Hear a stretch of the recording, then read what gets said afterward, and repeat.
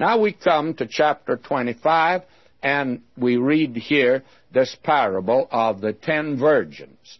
Now this is the basis of those who believe in what is known as the partial rapture, that only some will be taken out of the world. The partial rapture group made up of a lot of very fine people. When I first became pastor in Nashville, Tennessee, there was a wonderful Bible class there. And they supported me in getting Bible conferences into Nashville. And they had been taught from the beginning by a teacher who believed in the partial rapture. And very candidly, I feel the partial rapture ministers to spiritual snobbery. That is, I never met one of that group that didn't think he's with the 5 wise virgins. I never met a foolish virgin in all my life. They're all wise, that crowd. And as I talked with them and worked with them, I had a feeling that they were not sure that I was one of them. I'm sure that they could have classified me as one of the foolish ones. But it does lead to spiritual snobbery. Now, thank God, when the rapture takes place, every believer's going out. And we're all going out, nobody on the basis of merit. We're all leaving because of the grace of God. He saves us by grace. He keeps us by grace. He'll take us out of this world by grace. And when we've been there 10 million years, we'll be there by the grace of God, my friend. So that the 10 virgins do not refer to the church. It refers to the nation Israel. My friend, if you just let our Lord talk to these men who were His apostles with this background, they've raised several questions, let Him answer them. And don't make Him talk to you about something altogether different. You're interrupting Him, as it were. Let Him say what He wants to say to those to whom He wants to say it. And let us just listen, and the application is for us, but not the interpretation. Let's notice now. Then shall the kingdom of heaven be likened unto 10 virgins, which took their lamps and went forth to meet the bridegroom. Now, the Peshitta, which is not even a manuscript, it's what's known as an uncial, not a good one. The thing about it that makes it good, it's in the Syriac of that day, is that it certainly reveals the customs of the day. And I would not recommend it at all, but I would say that it reveals the customs of the day. Now, in that translation, they meet the bridegroom and the bride, so that he's coming from the marriage to the marriage supper. Now, those of you that were with me in Revelation know that I made the statement, tried to sustain it from Revelation, that the marriage takes place in heaven, the marriage supper takes place on this earth. And I'd like to refer you to a statement in the Gospel of Luke that I'm sure illustrates this in Luke, the 12th chapter, verse 35. Here, again, he's giving warnings in parables, and he says, let your loins be girded about, and your lights burning, and ye yourselves like unto men that wait for their Lord, when he will return from the wedding, that when he cometh and knocketh, they may open unto him immediately. Now, you see, the wedding has taken place. The bride is with him. And, of course, if he's coming from the wedding here in the Gospel of Luke, the bride's with him. No man ever went on a honeymoon by himself. If he did, it wasn't a honeymoon. And so here, it's the bridegroom that's bringing the bride with him. And they're waiting on earth for him to come. You see, while the Great Tribulation is going on the earth, why, he's yonder in heaven with the church. And he's coming now with the church. And we find, and 5 of them were wise, 5 were foolish. This is the attitude toward his coming now to the earth. They that were foolish took their lamps, took no oil with them, but the wise took oil in their vessels with their lamps. Now, I believe that the oil is the Spirit of God. And I think, again, in that day, as it was in his day, there'll be a lot of phonies. He called them hypocrites. They'll have a lamp, but no oil.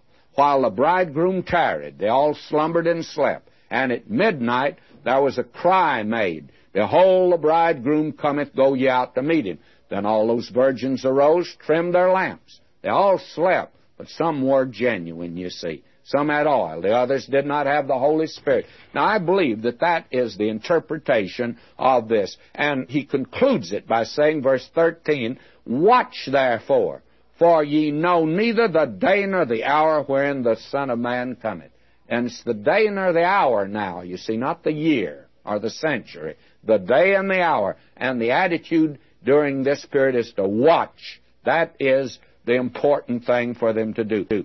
Now he has another parable. Verse 14, the kingdom of heaven is as a man traveling into a far country, called his own servants, delivered unto them his goods. One he gave 5 talents, 2 talents, 1 talent. Every man, according to his several ability, straightway took his journey.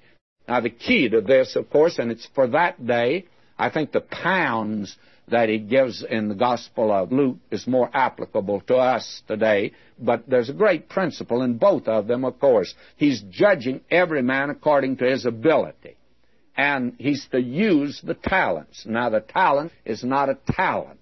It may be that God has given you a wonderful open door, and candidly, friends, you don't know how many times I have to go to the Lord and tell him that I want to use it, whether I'm 1 talent, 2 talent, I don't know which it is, but whatever it is, I sure want to use it right. I don't want to put it in a napkin. I don't want to sit on the sideline. I don't want to bury my talent. There's a great principle here in light of the fact you're going to stand in his presence and have to give an account. Now we come here in verse 31 to the judgment of the nations. All nations were given an opportunity to hear and receive God's message in the Great Tribulation period. This gospel of the kingdom will be preached among all nations. But some rejected the servants, that is, Christ's brethren, and thereby rejected Christ. That is the picture that we have here. Now, I recognize that some will disagree with us here also, but that's all right. You'll be in good company if you disagree with me in this interpretation. In fact, you'll be in better company than being with me. But if you want to be right, of course, I'm sure you're going to want to come along with me. But now let's look at it at least. Verse 31, when the Son of Man shall come in his glory, and all the holy angels with him, then shall he sit upon the throne of his glory. You see, all is moving to the consummation of the ages. All is moving around this particular point. The polarization of all of the Olivet Discourse is moving toward the placing of Jesus Christ on the throne of this world in which you and I live, of this earth. And that's the Gospel of Matthew. In fact, that's the message of the Word of God. Now, we have here the nations are to be judged. And somebody says, doesn't it mean individuals? All right, if you want to do that, individuals of the nations then. But nations are responsible to him. And before him shall be gathered all nations. And the word is ethnic groups, let's say. But they'll be responsible. And he shall separate them one from another as a shepherd divideth his sheep from the goats. Now, I do not believe individuals are ever called goats. They're all sheep. All human beings are sheep. Then there are 2 kinds of sheep, lost sheep, saved sheep. All we like sheep have gone astray. We've turned every one to his own way. But the Lord hath laid on him the iniquity of us all. His sheep turned to him. Lost sheep and saved sheep, and not sheep and goats. I think these are ethnic groups, nations, if you please.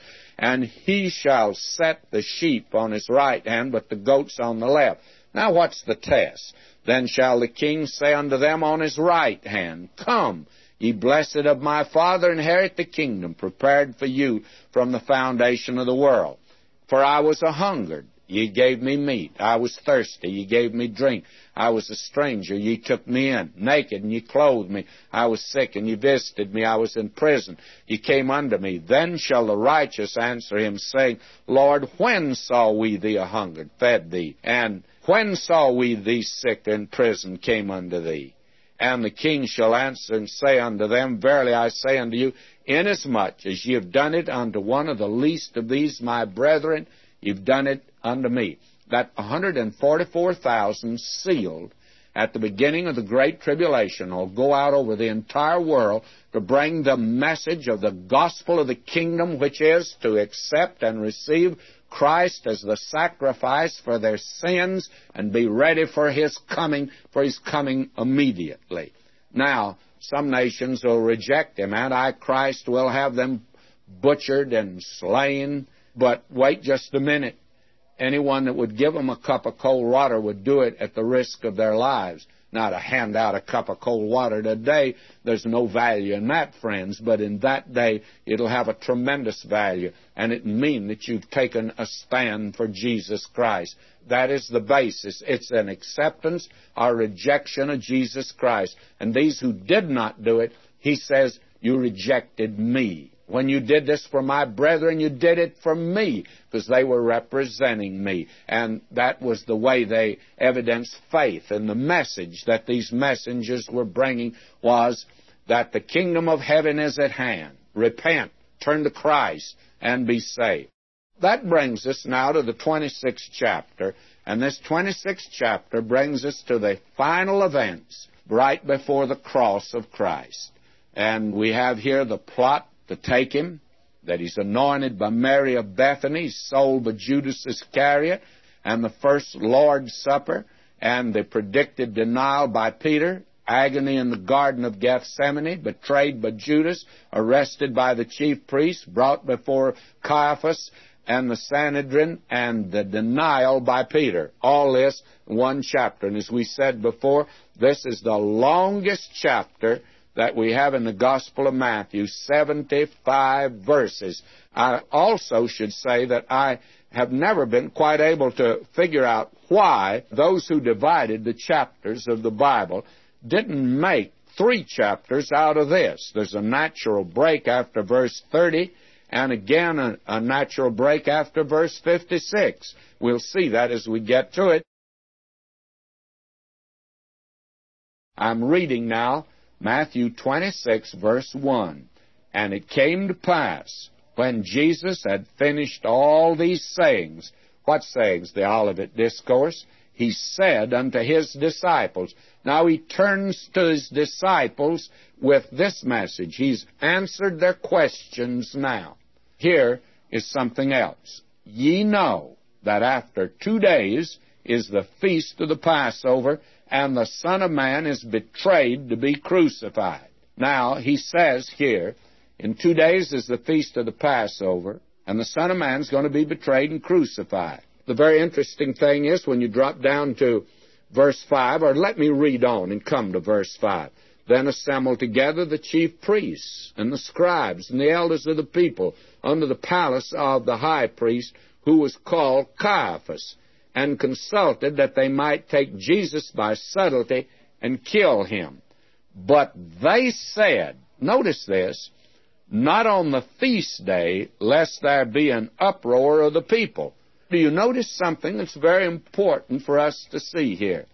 First of all, in verse 2, for the 6th time now, he says that he's going to die. 6 months before this, once a month, he's been telling them, since they left Caesarea Philippi, he began there, and he announced his impending death. And now, here he sets the time of his death. He says he'll die during the Passover. But they said, not on the feast day, lest there be an uproar of the people. The very ones who put him to death said, we'll not crucify him during the Passover. He said, I'll die during the Passover. When did he die? He died during the Passover. He, not his enemies, set the time of his execution. He's in command, friends. He's a king in Matthew. And when he seems more helpless and weaker than any other time, that's when he's in charge. Their bitter hatred, you see, it led them to plot his murder. And they wanted to do it their way, but they'll not be permitted to do that. He's never so kingly as when he comes to the cross. And the closer he gets to the cross, more kingly he becomes. And this is an important section, therefore. Now, we pass from that incident to one that's all of marvelous light. Will you notice it? Verse 6. Now when Jesus was in Bethany, in the house of Simon the leper, there came unto him a woman having an alabaster box of very precious ointment, and poured it on his head as he sat at meat. But when his disciples saw it, they had bitter indignation. To what purpose is this waste? Will you notice this lovely incident here. It was in the home of Simon the leper. Why did they call him Simon the leper? Did he have leprosy? No, he had it. Who healed him? Jesus. And now he's able to sit down and have fellowship with the Lord Jesus and with those that are his. This is a wonderful scene.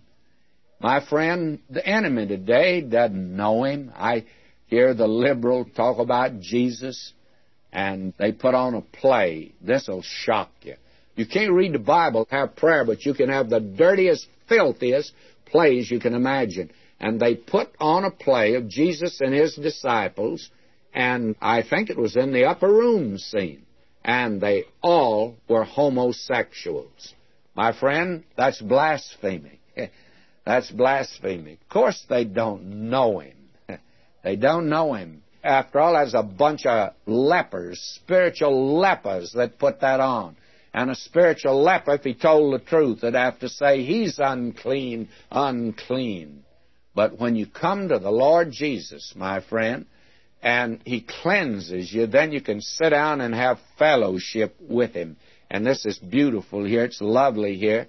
There came this woman having an alabaster box of ointment.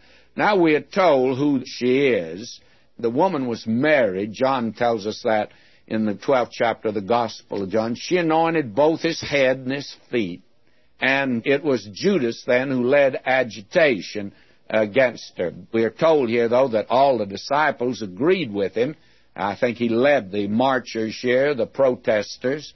After all, Judas was the first one to lead a protest. Verse 8, but when his disciples saw it, they had indignation, saying, to what purpose is this waste? For this ointment might have been sold for much and given to the poor. These people are always thinking about the poor and doing nothing themselves. I'm going to say something now right strong, and I want you to hear it very carefully.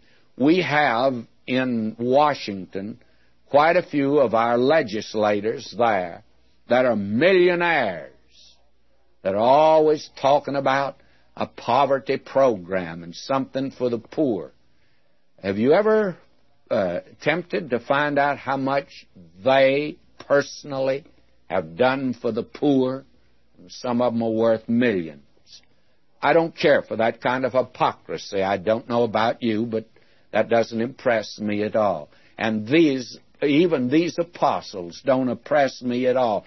They said, oh, this is waste of ointment. Imagine it, pouring it on the Lord Jesus and saying it should have been given to the poor. I wonder how much they really cared about the poor. The evidence is always in, what are you really doing yourself? Are you trying to get votes? Are you really trying to help folk?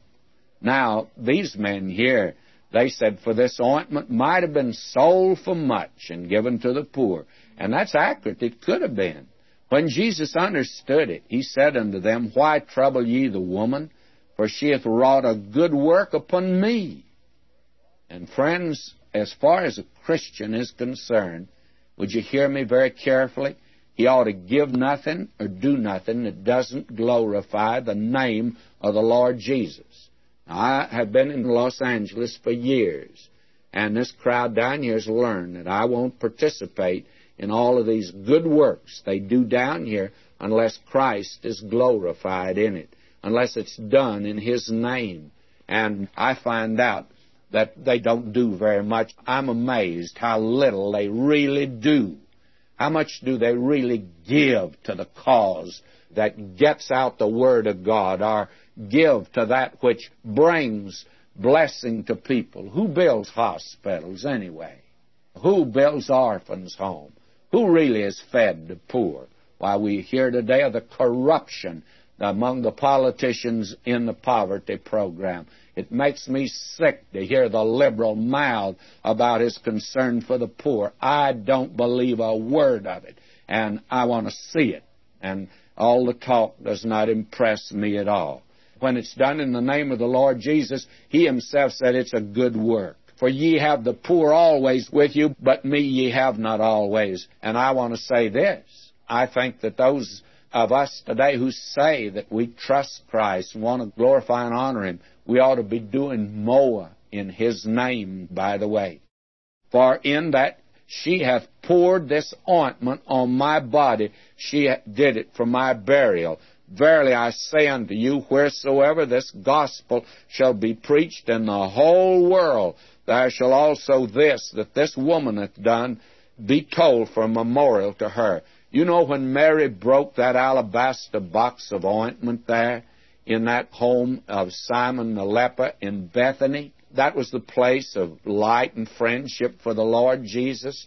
Jerusalem was the place of hate. He never stayed there. He stayed out here with these people who loved Him. Those are the ones He fellowships with today, those who love Him, those who want Him. And you can have Him if you want Him, friends. Be very easy to. But this is such a beautiful thing. That box of ointment that she broke in that house that day, it's filled the world today, because He said everywhere that the gospel goes, this story would be told. And we're telling it right now. And they tell us that over 1 million people are hearing it. May I say to you, it's sweet ointment, friends. And our Lord recognized it. They talk about the apostolic succession. I like the succession of Mary. She's the only one. The apostles missed the point. She's the only one before He died that entered into His death. And our Lord says this is a memorial for her, because she stood on the fringe of things and entered into His death. This is just to let Him know. And did she waste her ointment? I've read the story that the morning that He came back from the dead, that first morning of the week, there came these other women, and they brought ointment also to put on the body of Jesus. I have a question to ask you. Did they ever get their ointment on the body of Jesus? They did not. He was gone. He wasn't in that tomb. Friends, Mary's the only one that got the ointment on it. And today, we need to break our alabaster box of ointment to put it in the name of the Lord Jesus. I tell you, the world doesn't know Him outside today, and we that know Him ought to be very careful that we do things in His name and that He gets the glory and we don't get the glory. And in verse 14, then one of the 12, called Judas Iscariot, went unto the chief priests and said unto them, What will ye give me, and I'll deliver him unto you? And they covenanted with him for 30 pieces of silver. This is a dark thing. Danny gave Judas and Brutus the lowest place in the inferno, because they did the lowest and basest thing, betrayal of those that you should be loyal to. And from that time, he sought opportunity to betray him. Now, they go into the upper room, and they celebrate the Lord's Supper. And it's time for him to do that. And we're told when they went in, and I'll drop down to verse 21, and as they did eat, he said, Verily I say unto you, that one of you shall betray me. And they were exceeding sorrowful, and began every one of them to say unto him, Lord, is it I? Every one of those men knew that he had it within him to betray Christ. Have you discovered that in your own heart and life? Friends, you and I are just that mean and low. Oh, you say I wouldn't do it. Are you sure about that? May I say, even right now, you ought to cry out to Him for mercy. I do it every now and then because I know He has to keep me. May keep you and me. Now I begin reading at verse 23, because each one said, Lord, is it I? And now he answered and said, He that dippeth his hand with me in the dish, the same shall betray me. The Son of Man goeth as it is written of him, but woe unto that man by whom the Son of Man is betrayed. It had been good for that man if he had not been born. Some people say that you ought not to keep children from being born into this world. Well, here's one man that shouldn't have been born, friends. Verse 25, Then Judas, which betrayed him, answered and said, Master, is it I? He didn't say Lord. He couldn't call him Lord. He could only call him Master. He said unto him, Thou hast said. And at this point, apparently, Judas left the room. John goes into more detail at this point and explains that he left at this time. Verse 26, And as they were eating, Jesus took bread and blessed it and brake it and gave it to the disciples and said, Take, eat, this is my body. He took the cup, gave thanks and gave it to them, saying, Drink ye all of it, for this is my blood of the New Testament, which is shed for many for the remission of sins. You see, we have here instituting the Lord's Supper over the dying ashes of a fading feast, the Passover. He makes it very clear, But I say unto you, I'll not drink henceforth of this fruit of the vine until that day when I drink it new with you in my Father's kingdom. Passover's to be reinstituted in the millennium. He says here that he'll drink the fruit of the vine again in the kingdom. That means that the Passover apparently will then look back to his death, as the Lord's Supper, which he's instituted here, looks back to his death for you and me today in the church. But the Passover, which would look forward to his coming, will also look back to his coming in the kingdom. We are told when they had sung a hymn, they went out into the Mount of Olives. Now this ends the first division of this chapter. Seems to me now we have a new division. Verse 31, Then said Jesus unto them, All ye shall be offended because of me this night. For it's written, I'll smite the shepherd, and the sheep of the flock shall be scattered abroad. But after I'm risen again, I'll go before you into Galilee. Peter answered and said unto him, Though all men shall be offended because of thee, yet will I never be offended. This man, he just same as saying that he didn't trust the other apostles himself, but that the Lord could sure depend on him. But his problem was he didn't know himself, and that's the problem many of us have today. We really do not know ourselves. Jesus said unto him, Verily I say unto thee that this night before the cock crow thou shalt deny me thrice. And Peter said unto him, Though I should die with thee, yet will I not deny thee. Likewise also said all the disciples. This man said that he would not betray Christ, but our Lord said that very night, before the cock would crow 3 times, he would deny him, not just once, but 3 times. That is, before morning. And that was the night that Simon Peter, of course, did betray him. We'll have an occasion to go into that. Now, let's move on. Then cometh Jesus with them into a place called Gethsemane, and saith unto his disciples, Sit ye here while I go and pray yonder. And he took with him Peter and the 2 sons of Zebedee, and began to be sorrowful and very heavy. Then saith he unto them, My soul is exceeding sorrowful, even unto death. Tarry ye here and watch with me. And he went a little farther, and fell on his face, and prayed, saying, O my Father, if it be possible, let this cup pass from me. Nevertheless, not as I will, but as thou wilt. I want to go into the Garden of Gethsemane in a great deal more detail in another one of the Gospels. Here, the thing that we need to pay attention to is this, that these 3 men, now that he takes with him, come with him into the garden.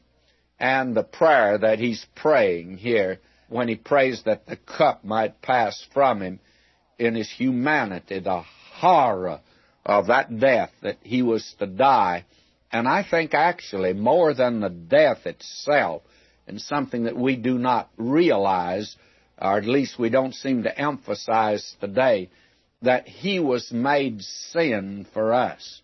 Now, he was holy, harmless, undefiled, separate from sinners, but there on the cross the sin's put on him, not in some forensic or academic manner, but in reality the sin is put on him. And when that sin was put on him, why, he, at that very moment, with horror, it was a horrendous thing that he experienced when this one who is holy as he is made sin for us. And so it's difficult for you and me to enter into the full significance of Gethsemane. But I believe here is where he won the victory at Calvary. The cup was evidently his cross, and the contents were the sins of the whole world. These were repugnant to his holy character. He's not asking to escape the cross, but he's praying for God's will to be done. And this, I do not think, by any means exhausts the meaning of Gethsemane. He was tempted by Satan, I think, as truly in Gethsemane as he was in the wilderness. But that's the prayer now that he makes here in the garden. Now, we'll have occasion to go into this in actually more detail when we get to the Gospel of Luke. I'm reading now verse 42. He went away again the second time and prayed, saying, O my Father, if this cup may not pass away from me, except I drink it, thy will be done. He is accepting it. Those today that say that he's trying to avoid going to the cross is not exactly true. This is the repugnance and the awful horror of his humanity against the drinking of the cup, which means having the sins of the world put upon him there upon the cross. These men, they went to sleep. He came and found them asleep again, for their eyes were heavy. He left them and went away again and prayed the third time, saying the same words. Then cometh he to his disciples and saith unto them, Sleep on now, take your rest. Behold, the hour is at hand, and the Son of Man is betrayed into the hands of sinners. And I think that a space of time takes place here. There's an interval. I do not know how long. He told them to sleep on, and the next verse says, Rise, let us go. Obviously, he didn't say, let's sleep, and now immediately say, let's get up. What you have is an interval here, and they had their nap, as it were. They needed this rest. You notice how he pays attention to the needs of their bodies. These men needed that rest. And he says now, after they've rested a while, Rise, let us be going. Behold, he is at hand that doth betray me. And while he yet spake, lo, Judas, one of the 12, came, and with him a great multitude with swords and staves from the chief priests and elders of the people. The fact that Judas and the enemy had witnessed many miracles, they did realize that he had supernatural power and that he might use that. And so they bring as many out to take him as possible. I think their whole guard that was in Jerusalem at this time, and Pilate always brought up a big guard to Jerusalem. He didn't like Jerusalem. He stayed over at Caesarea, and he would only come into Jerusalem on the feast days, and he brought a guard in order to keep order, because there were generally riots at this time. And while he yet spake, lo, Judas, one of the 12, came, with him a great multitude with swords and staves from the chief priests and elders of the people.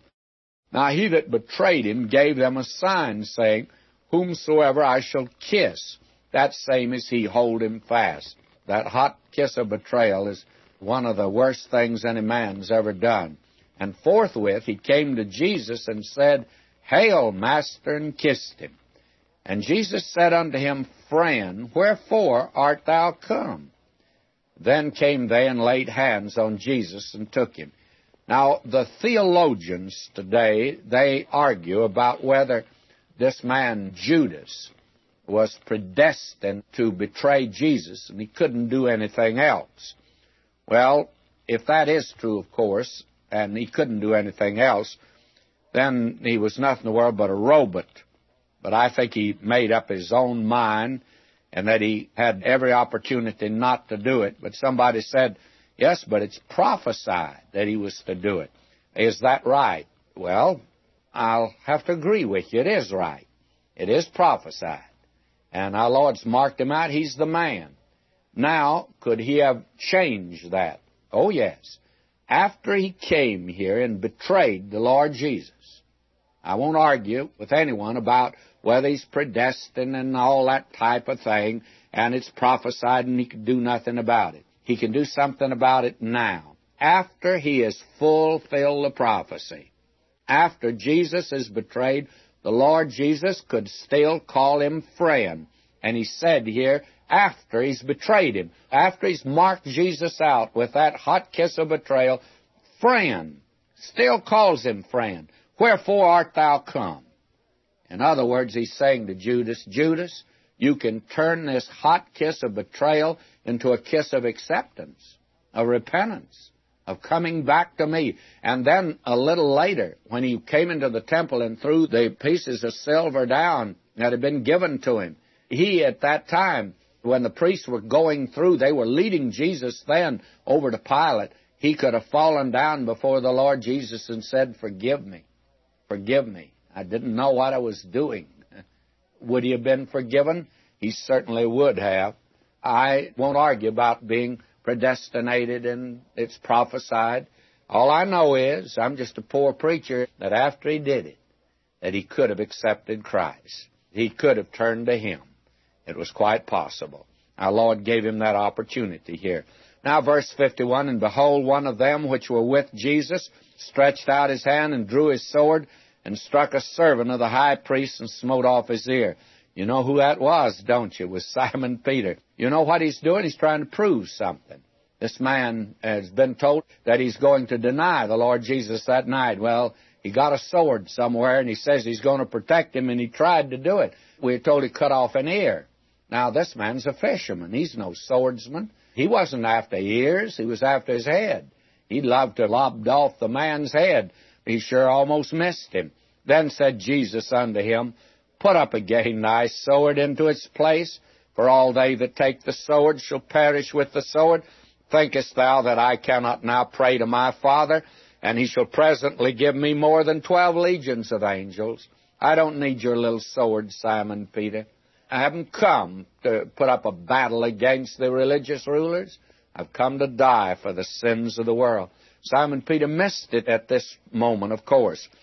Verse 54, but how then shall the Scripture be fulfilled, that thus it must be? You see, our Lord is fulfilling Scripture, and he makes that clear in Matthew. Verse 55, in that same hour said Jesus to the multitudes, are ye come out as against a thief with swords and staves for to take me? I sat daily with you teaching in the temple, and ye laid no hold on me. You see, his hour had not come. Now it has come. Verse 56, listen to him. But all this was done that the Scriptures of the prophets might be fulfilled. Then all the disciples forsook him and fled. He had predicted that. They leave him now. Now we come to the third division of this chapter, chapter 26 of Matthew. Now will you notice, and they that laid hold on Jesus led him away to Caiaphas, the high priest, where the scribes and the elders were assembled.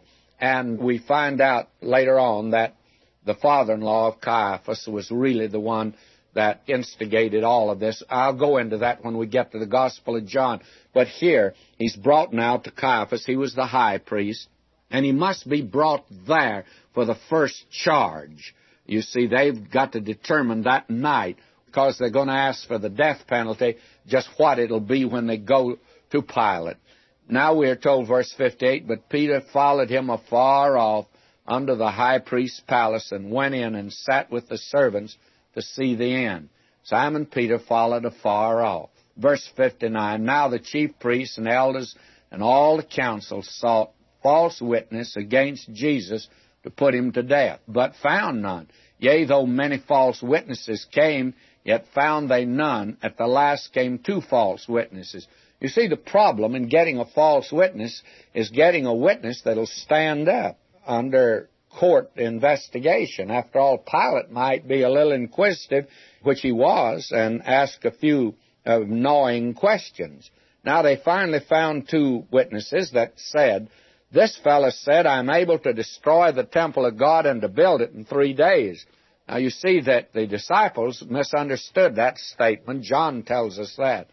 And this man was present at that time, and he said, I heard him say that. The high priest arose and said unto him, answerest thou nothing? What is it which these witness against thee? Now he tries to get the Lord Jesus to answer so they'll know what kind of argument to put up. But Jesus held his peace. He had nothing to say to the high priest relative to this. It's so absolutely far-fetched. And the high priest answered and said unto him, I adjure thee by the living God, that thou tell us whether thou be the Christ, the Son of God. Now the high priest puts him on oath, and he asks him the specific question, are you the Christ, the Son of God. Jesus said unto him, Thou hast said. And that's tantamount to saying, Yes, I am. Thou hast said. That's right, I am. You said it. That's who I am. Nevertheless, I say unto you, hereafter shall ye see the Son of Man sitting on the right hand of power and coming in the clouds of heaven. Now, the title he claims for himself here is Son of Man. As Dr. Warfield says, that's the highest title that he had. That Son of Man goes back to the book of Daniel. The prophets used this. Ezekiel used it, and it is a title of deity. He could have claimed no greater title than to have said that he's the Son of Man sitting on the right hand of power and coming in the clouds of heaven. Then the high priest rent his clothes, and it was against the Mosaic law for the high priest to rent his clothes, saying, He hath spoken blasphemy. What further need have we of witnesses? Behold, now we've heard his blasphemy. Now they think they have something. What think ye? They answered and said, He's guilty of death. Then did they spit in his face and buffeted him, and others smote him with the palms of their hands. How they hated him, hating the Lord Jesus. You see, this is the natural antagonism of the human heart to his goodness, his righteousness, his holiness, and the fact that he's God. Did you know, friends, if you and I, that if we had our way with just that old nature, we'd knock God off of his throne? That's the reason the crowd went around and said, God's dead. Why would they say that? Because they'd like to get him off his throne. Human nature hates him. They spit on him. They buffeted him. They smote him with the palms of their hands and ridiculed him, saying, Prophesy unto us, Thou Christ, who is he that smote thee? And they played a game with him. I'll talk about that when we get the Gospel of Mark. It was hot hand. They would blindfold him, hit him in the face, then he'd have to guess who hit him. He never guessed, of course. They never would let him. Now Peter sat without in the palace, and the damsel came unto him, saying, Thou also wast with Jesus of Galilee. He denied before them, and I'm going into this in a great deal of detail later. Verse 73, After a while came another unto him, and stood by and said to Peter, Surely thou also art one of them, for thy speech betrayeth thee. Then began he to curse and to swear. And he could do that, by the way. I know not the man. And immediately the cock crew. And Peter remembered the words of Jesus, which said unto him, Before the cock crow, thou shalt deny me thrice. He went out and wept bitterly. This poor man didn't realize how weak he really was. But our Lord had prayed that his faith fail not. And he could repent and come back, and he did. Judas could have. Now we have the events in chapter 27 that surround the crucifixion of Christ. The Sanhedrin delivers Jesus to Pilate. And you have the repentance of Judas and the trial before Pilate, the release of Barabbas, the crucifixion, death, and burial of Jesus, and the tomb sealed and a watch set. Now we've come to the central fact of the gospel message. Paul says to the Corinthians, I delivered unto you the gospel. What is it? That Jesus died for our sins according to the Scriptures. We've come now to the record of that event. Now, actually, Matthew does not give a record of the actual crucifixion. In fact, no gospel writer does that. They merely tell what went on around the cross. Now, I know that there are those that can depict in graphic terms of how the nails were driven into the quivering flesh and the blood spurted out.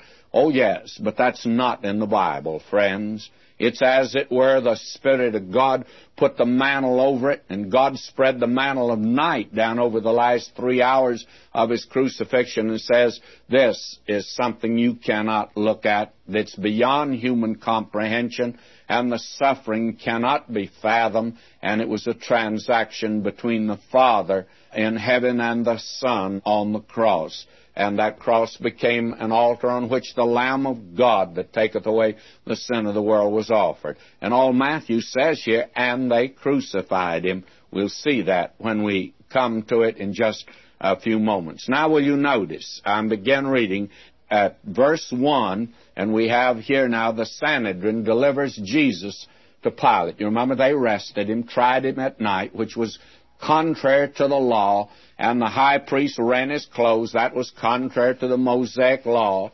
And not only that, but we find that they played a game with him. They buffeted him. They smote him with the palms of their hands. That was a Roman game. The Roman soldiers, when a prisoner is to be put to death, why, they could do with him as they pleased. And they played a game called hot hand. They would show the prisoner the hands of each one of the soldiers of the guard. Then they'd blindfold him, and then they would really punch him. I mean, take the palms of their hands, and then after that they'd take the blindfold off, and he'd have to pick out the one hand that didn't hit him. And as you well can understand, he'd never guess the right hand, even if he did guess it. I think that they beat the face of the Lord Jesus into a pulp. Read the 53rd of Isaiah again, that he was marred more than any man. They made him look absolutely not like a human being. They had beat him so. Then they ridiculed him as a prophet. They said, prophesy unto us. Who smote you? Ridiculing him there. And then Peter comes and we have him denying the Lord. Now in chapter 27 I read, when the morning was come, all the chief priests and elders of the people took counsel against Jesus to put him to death. Now they formulated a charge that as they're taking it now to the Supreme Court, they must have a case that will stand up before the Roman court.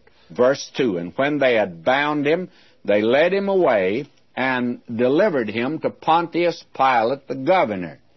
Then Judas, which had betrayed him, when he saw that he was condemned, repented himself and brought again the 30 pieces of silver to the chief priests and elders. Now, you see, the Lord was there when they were leading him through that hall to take him to deliver him to Pilate. Why, here comes Judas. Why didn't he turn to the Lord Jesus and ask for forgiveness? But he didn't.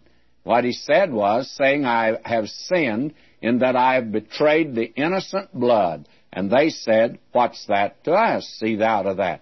In other words, you've chickened out. You're yellow. You did the job, and it's over with, and we have no need of you any farther. We have the one that we were after. We paid you off.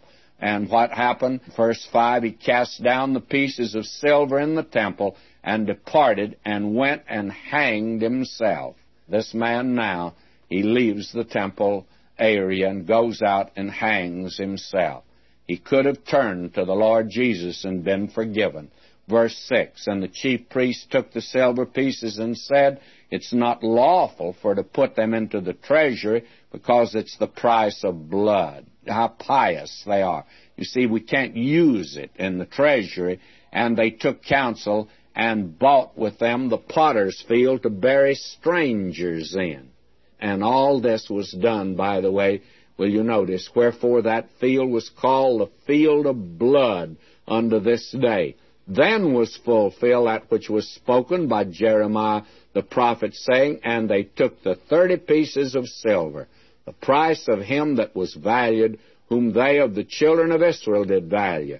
And that you'll find in Jeremiah in the 18th chapter, the first 4 verses, and again in Zechariah, the 11th chapter of 12 and 13.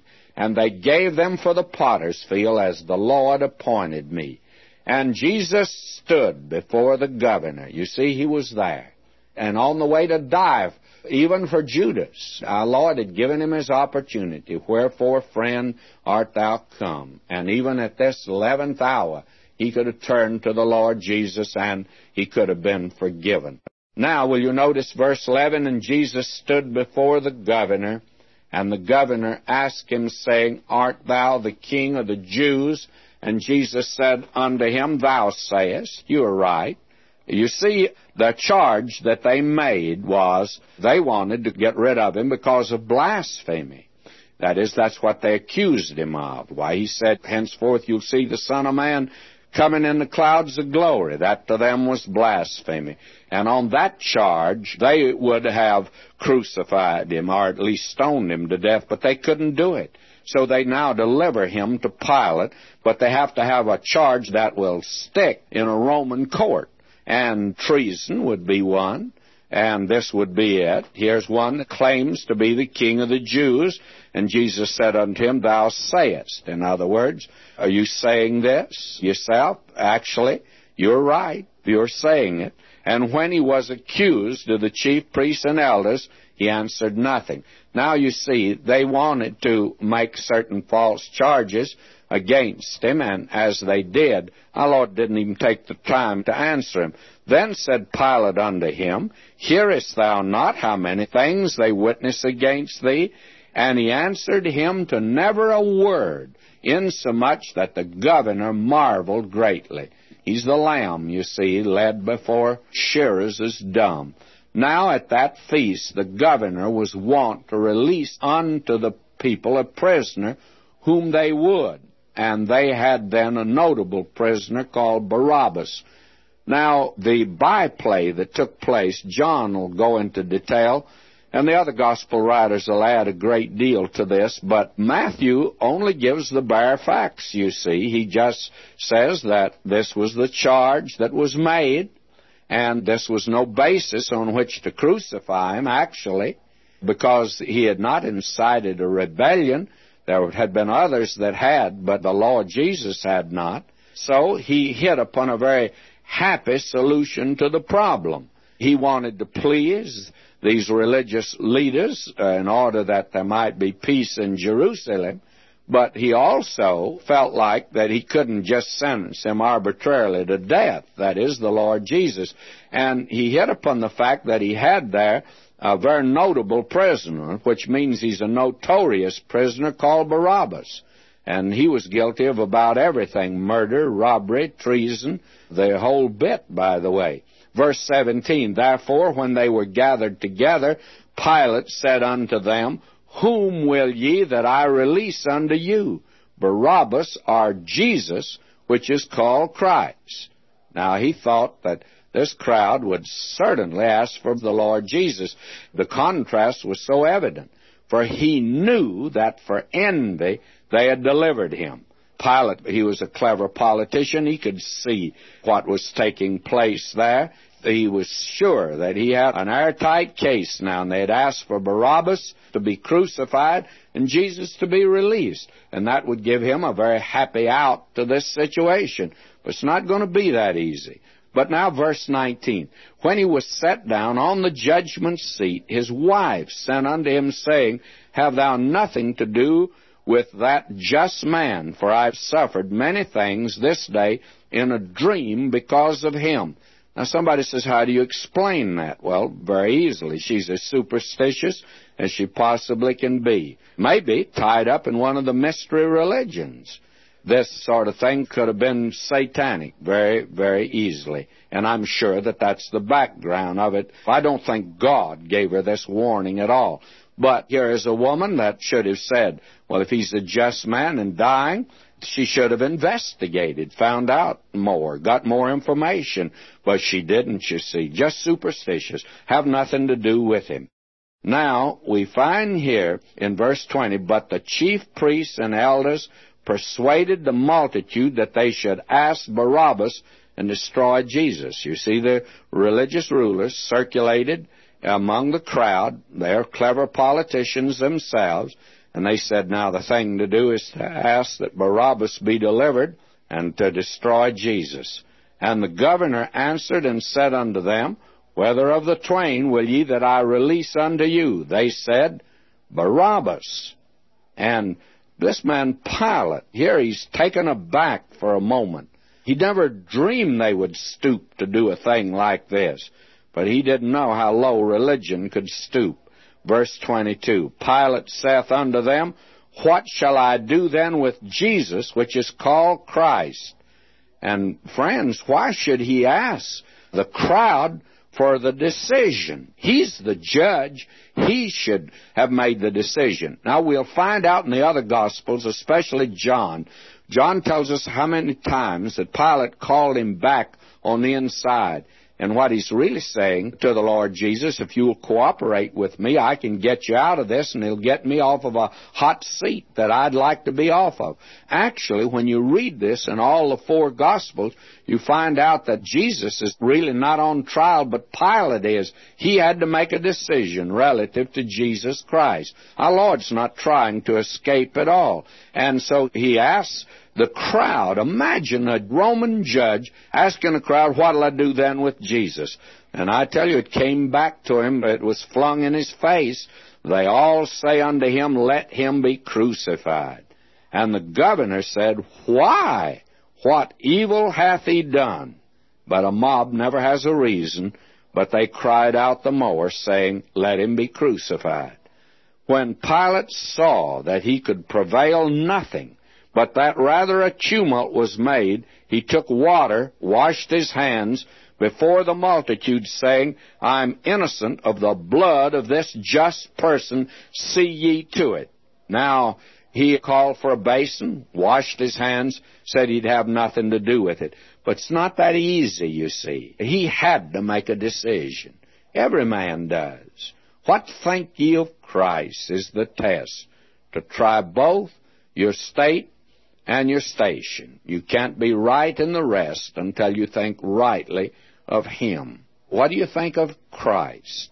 That's the important one. And he tried to wash his hands. But the bitter irony is that the oldest creed that the church has this statement, crucified under Pontius Pilate. He didn't really wash his hands of this deed. The blood of Jesus was on his hands.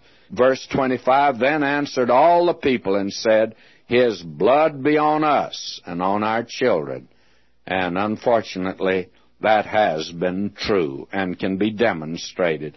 Verse 26, then released he Barabbas unto them, and when he had scourged Jesus, he delivered him to be crucified. Now, Pilate's willing to stoop this low himself. He had to make a decision, and his decision, of course, is one of rejection. Then the soldiers of the governor took Jesus into the common hall, gathered unto him the whole band of soldiers, and they stripped him and put on him a scarlet robe. And now they'll do with him as they please. They'll ridicule him. He becomes a plaything for this brutal, cruel crowd. And when they had platted a crown of thorns, they put it upon his head and a reed in his right hand, and they bowed the knee before him and mocked him, saying, Hail, King of the Jews! May I say to you, this is frightful that they did. They spit upon him. This had happened before. They took the reed and smote him on the head. I believe that he was beaten into a pulp. Friends, he was marred more than any man, is the way Isaiah describes it in the 53rd chapter. Now, verse 31 here, and after that they had mocked him, they took the robe off from him and put his own raiment on him and led him away to crucify him. And as they came out, they found a man of Cyrene, Simon by name. Him they compelled to bear his cross. And when they were come into a place called Golgotha, that is to say, a place of a skull, and I believe that that place is Gordon's Calvary, by the way. I looked around when I was there. I'm sure that after all these years and the things that happened to Jerusalem, it's difficult to make a judgment. I'm sure that if you have to make a choice between the two places that have been chosen, then it would be Gordon's Calvary. It is a place of a skull. They gave him vinegar to drink mingled with gall. And when he had tasted thereof, he would not drink. You see, that's in fulfillment of prophecy. Psalm 69:21. And they crucified him, and parted his garments, casting lots, that it might be fulfilled, which was spoken by the prophet. They parted my garments among them, and upon my vesture did they cast lots. So that all this is happening according to the fulfillment of prophecy. And sitting down, they watched him there. And I think that here you see humanity that has reached the very lowest depth. I don't think you need to go to Skid Row. You don't need to look at the dope fiends. You do not need to go to a prison and look at some criminal. If you want to see mankind that's reached the lowest, here it is. And sitting down, they watched him there. And I believe in that crowd was Saul of Tarsus. Later on, he called himself the chief of sinners. Now, the reason he called himself the chief of sinners was because that's what he was, the chief of sinners. And sitting down, they watched him there. And they set up over his head his accusation written, "This is Jesus, the King of the Jews." Then were there 2 thieves crucified with him, one on the right hand and another on the left. And they that passed by reviled him, wagging their heads and saying, "Thou that destroyest the temple, buildest it in 3 days, save thyself. If thou be the Son of God, come down from the cross."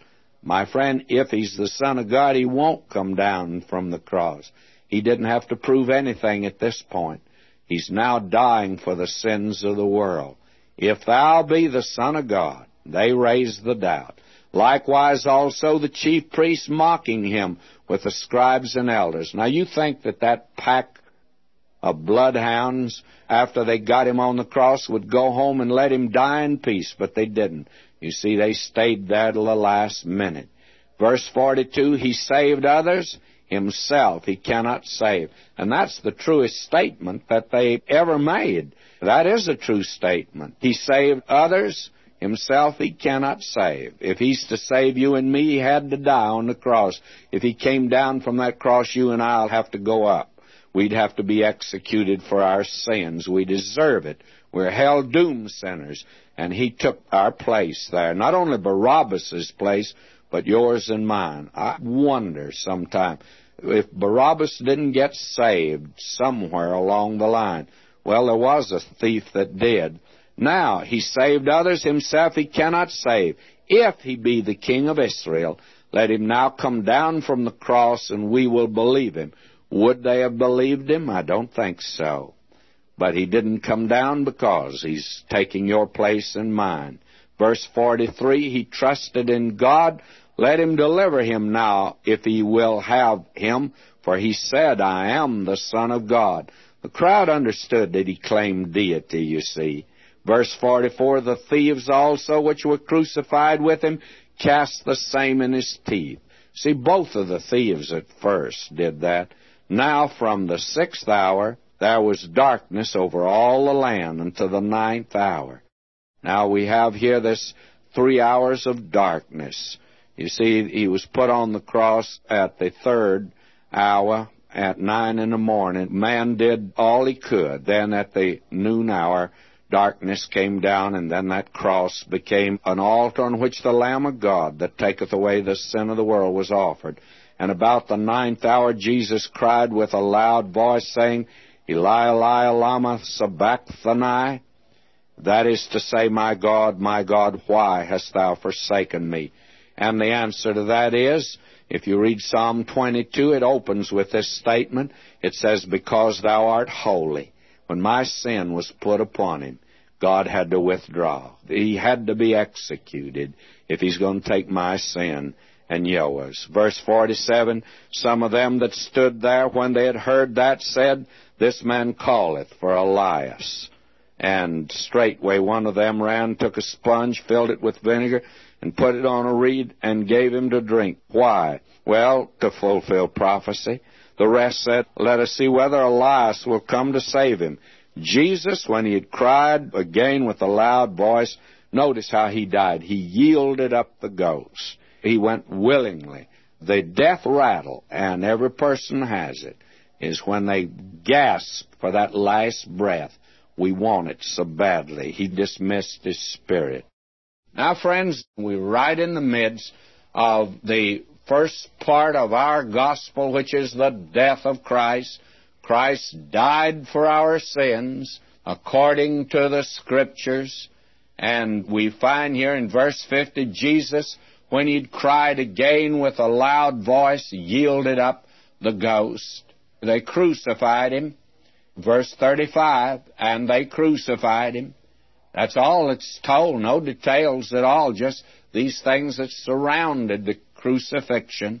The Spirit of God put the blanket of silence upon that cross, that you and I might not look upon it to satisfy our curiosity, but He died there for your sins and mine. Now we're told in verse 51, Behold, the veil of the temple was rent in twain from the top to the bottom, and the earth did quake, and the rocks rent.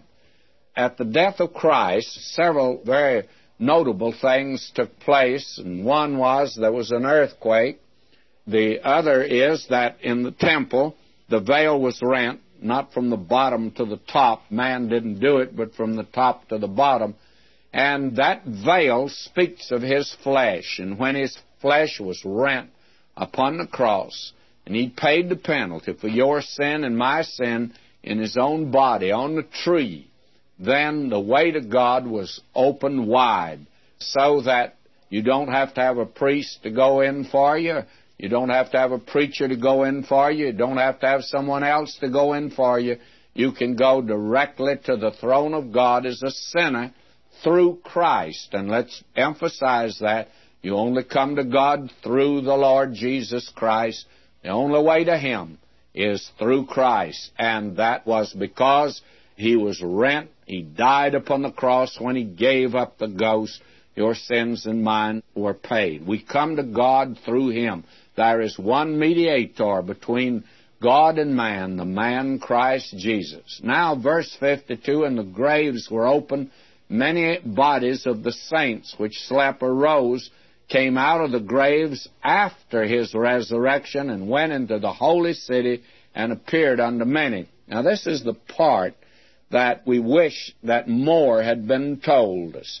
I can't go into a great deal of detail here at all, other than to say we believe that it happened this way, and these were part of that great company that went to heaven when He led captivity captive at His ascension.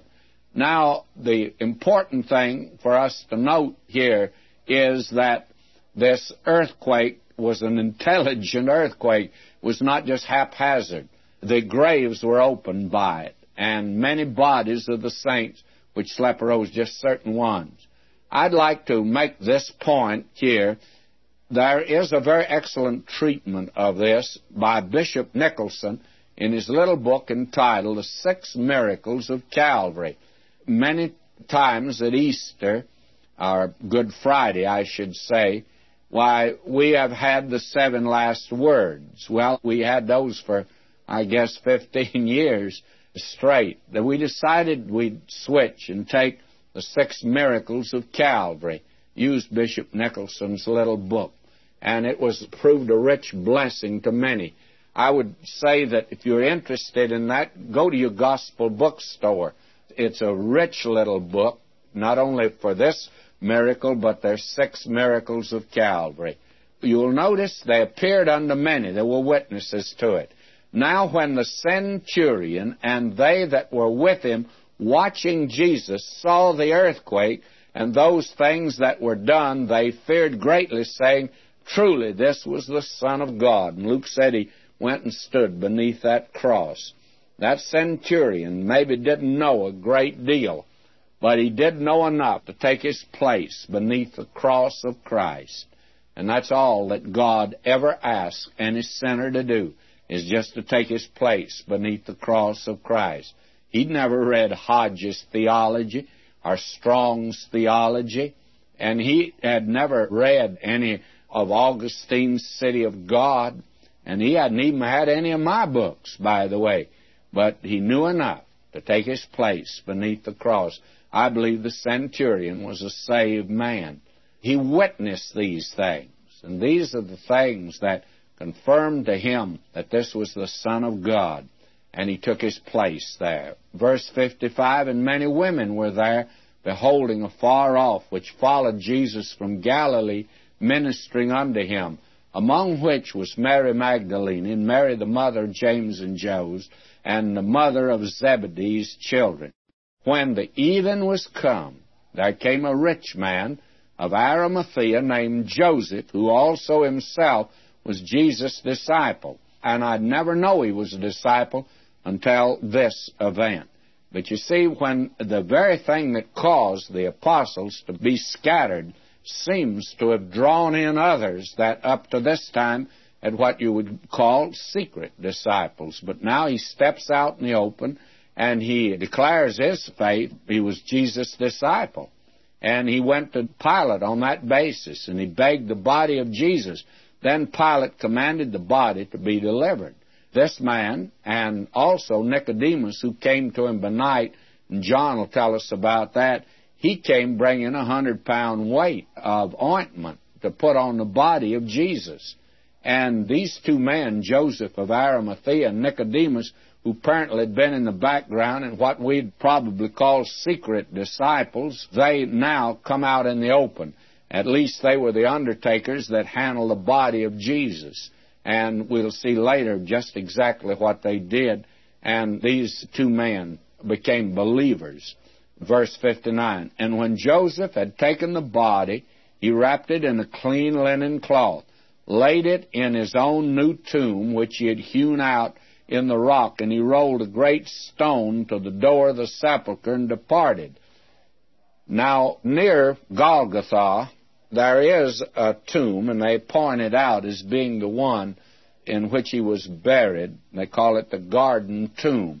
I don't know whether he was there or not. I sometimes wonder. I, frankly, would have my doubts. The important thing is not to be able to locate the tomb. I saw a woman go in there and get right into the place where bodies were placed and get right down on her all fours and kiss the floor of that tomb. I saw no value in that at all. That's no good.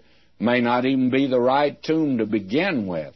There were many sepulchres in that area, and it could have been any one of them. I'm sure it's in that area. This one's as good as any. But try to pin these things down and make them holy and sacred spots is not his intention. It wasn't to make a sacred spot there, but it was to take that gospel from Jerusalem, the fact that he died for the sins of the world, and take it to the world. That is the important thing, not to be able to locate the sepulchre. Now, verse 61, there was Mary Magdalene and the other Mary sitting over against the sepulchre. Now, the next day that followed the day of the preparation, the chief priests and Pharisees came together unto Pilate, saying, Sir, we remember that deceiver said, while he was yet alive, after 3 days I'll rise again. Command, therefore, that the sepulchre be made sure until the 3rd day, lest his disciples come by night and steal him away, and say unto the people, He's risen from the dead. So the last era shall be worse than the first. Pilate said unto them, Ye have a watch. Go your way, make it as sure as ye can. So they went and made the sepulchre sure, sealing the stone and setting a watch. Now, the zeal of the enemy actually gives a confirmation of his resurrection. If they had gone off and left that tomb there, then the argument they gave that the disciples stole the body away might be plausible. But, my friend, when you got a Roman guard around it, and when the tomb is sealed, and they're there watching it, you may just write it down that the thing that is happening is not going to take place. That was stated later, that they stole his body away. They made this sepulchre sure. My, how the enemy went to all this trouble, and yet it gave a confirmation of his resurrection. Then another thing that's quite interesting is that apparently when he had told his disciples he would rise again the 3rd day, they had just told everybody about it. And apparently these rulers got word of it, maybe at the last minute or at the time of the crucifixion. And as soon as they can get another audience with Pilate, they said, look, let's make sure, because he made this statement, and we want to make sure he doesn't come out of the grave. They didn't expect him to come out, and very frankly, the apostles never expected him to come out of that grave. All 4 Gospels, when you look at them, you discover that. And I think we'll get a little confirmation of it here. Now, we come to chapter 28, and the chapter 28 is the resurrection of Jesus and the giving of the Great Commission. These are the two great incidents recorded here. The arch of the gospel rests upon two great pillars. First, the death of Christ, and then the resurrection of the Lord Jesus. And the gospel rests upon it. Listen to Paul as he states the gospel in 1 Corinthians 15:3. For I delivered unto you first of all that which I also received, how that Christ died for our sins according to the Scriptures, and that he was buried, and that he rose again the third day according to the Scriptures. Now we've had the death and burial, and in chapter 28 we have the resurrection of the Lord Jesus Christ. Both facts are essential to saving faith. He was delivered for our offenses. He was raised for our justification. He was made sin for us, that we might be made the righteousness of God in Him. The unique fact of the gospel, of course, is the resurrection. All other religious leaders have died. None of them died for their followers, but He did. And the other religious leaders, none of them have even made a claim they came back from the dead. The one thing that makes Christianity unique today, well, take the founders. Where are the founders of the other religions? They're dead. And where is the Lord Jesus? Well, He's alive at God's right hand at this very moment. I do not think any gospel writer gives all the details concerning the resurrection any more than they do of the crucifixion of Christ. They merely state the fact. And you have here these different records, and I know that there's been attempts made to try to say there's a contradiction in them. Actually, there's not. The Scofield Reference Bible has a very fine note on this. The old Scofield Bible, it was on page 1043. And if you don't have a Scofield Bible, you ought to have one, and you ought to look up that note. It's a very important one, by the way, to read and see the order of resurrection. Now will you notice chapter 28, verse 1. In the end of the Sabbath, as it began to dawn toward the first day of the week, came Mary Magdalene and the other Mary to see the sepulchre. And behold, there was a great earthquake. You see, they brought out ointment also to anoint his body. And behold, there was a great earthquake, for the angel of the Lord descended from heaven and came and rolled back the stone from the door and sat upon it. Now, why was it necessary to roll back the stone? To let him out? No, he was gone when the stone was rolled back. He was out of there. The stone was rolled not to let him out, but to let them in. His countenance was like lightning, his raiment white as snow, and for fear of him the keepers did shake, became as dead men. That guard there, they were very happy to leave after this. Verse 5, And the angel answered and said unto the women, Fear not ye, for I know that ye seek Jesus, which was crucified. He is not here, for he is risen, as he said. And these are steps that every individual should take before he witnesses. First, he is not here, he's risen, as he said. There must be a conviction of that. Come see the place where the Lord lay. Have it settled in your own mind that Jesus died and rose again from the dead. And then we're to go and we're to tell. Verse 7, And go quickly and tell his disciples that he's risen from the dead. And behold, he goeth before you into Galilee. There shall ye see him. Lo, I've told you. Now they departed quickly from the sepulchre with fear and great joy, did run to bring his disciples word. And as they went to tell his disciples, behold, Jesus met them, saying, All hail. And they came and held him by the feet and worshipped him. Then said Jesus unto them, Be not afraid. Go tell my brethren that they go into Galilee, and there shall they see me. Now when they were going, behold, some of the watch came into the city, and showed unto the chief priests all the things that were done. These men, these soldiers that were on guard duty, they went in and reported. They didn't know when he left. All they knew was that the stone was rolled away. It frightened them to death, and that this angel had appeared to the women. I don't think the soldiers saw it at all, but the soldiers took a look in, and they said he wasn't there. He was gone. Now, what are they going to say? And when they were assembled with the elders and had taken counsel, they gave large money unto the soldiers, saying, Say ye, his disciples came by night and stole him away while we slept. That, may I say, is not a very plausible thing. Can you imagine a soldier today, for that matter, or a soldier in that day, especially a Roman soldier? He's told that he's to guard a certain place, and he's to be sure nothing happens there. No one comes.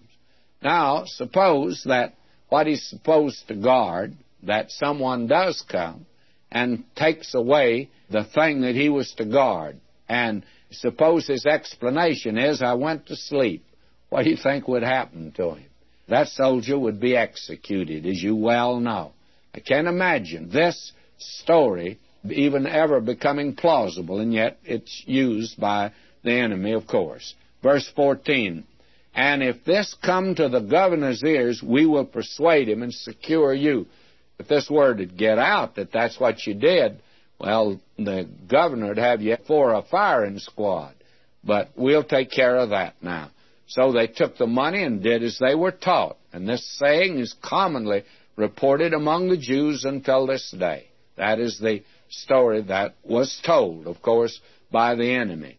Notice verse 16. We have now the Great Commission that is given. We have actually two extreme viewpoints of this so-called Great Commission. And very frankly, I think both of them are rather extreme. The Great Commission in Matthew, it's a source of controversy. One extreme group, they feel that the so-called Great Commission contains the only command for the church. This is it. And they just hang on to it. Others feel that it has no meaning for this day and it should be excluded from the church program. Now, both of these are extreme views, and both, to me, seem to be in error. We've endeavored to show that Matthew has direct application for us. And I think the Great Commission has an application for us today. And this doesn't mean that it'll not find a final and fuller meaning in the future. I think it will. But it's obvious that Matthew did not give the total record of the resurrection, and neither did he give us the total commission. Now, the commission in Matthew should be considered with the other Gospels, and especially with Acts 1:8, as well as with the other three Gospels. All of these give a full-orb command for the present day as well as the future. And I think that it all should be put together, given as a composite. Ye shall be witness unto me, beginning in Jerusalem and Judea and Samaria, and then unto the very ends of the earth. You shall be witnesses unto me, and you're to be endued with power from on high. Now, with that in mind, this is part of it. Then the 11 disciples went away into Galilee, into a mountain where Jesus had appointed them. And when they saw him, they worshipped him, but some doubted. That is the way it's been for 1900 years. Some believe, some doubt. And right now I'm sure there are people listening to me in both categories, but I rejoice that I believe most of them are in the category of those who believe.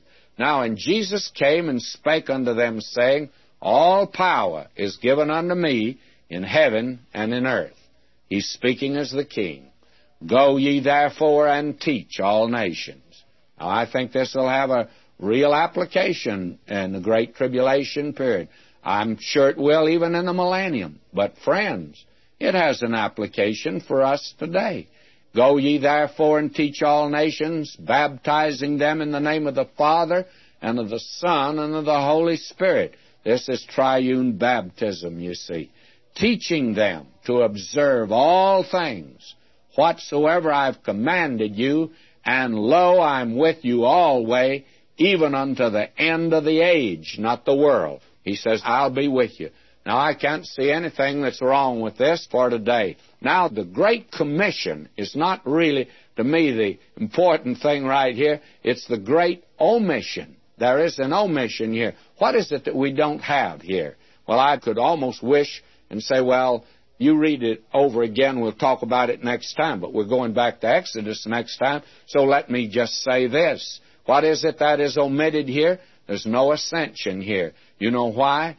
Because the kingdom is here upon the earth. And Matthew leaves the king upon the earth because this is where the king is to be. Now, he takes his own out of the world to be with himself. And the ascension is essential for that. Now, will you notice in closing, he was born a king, he lived as a king, he died a king, he rose again a king. And friends, he's coming again to this earth as King of Kings and Lord of Lords. I hope you bow to him today.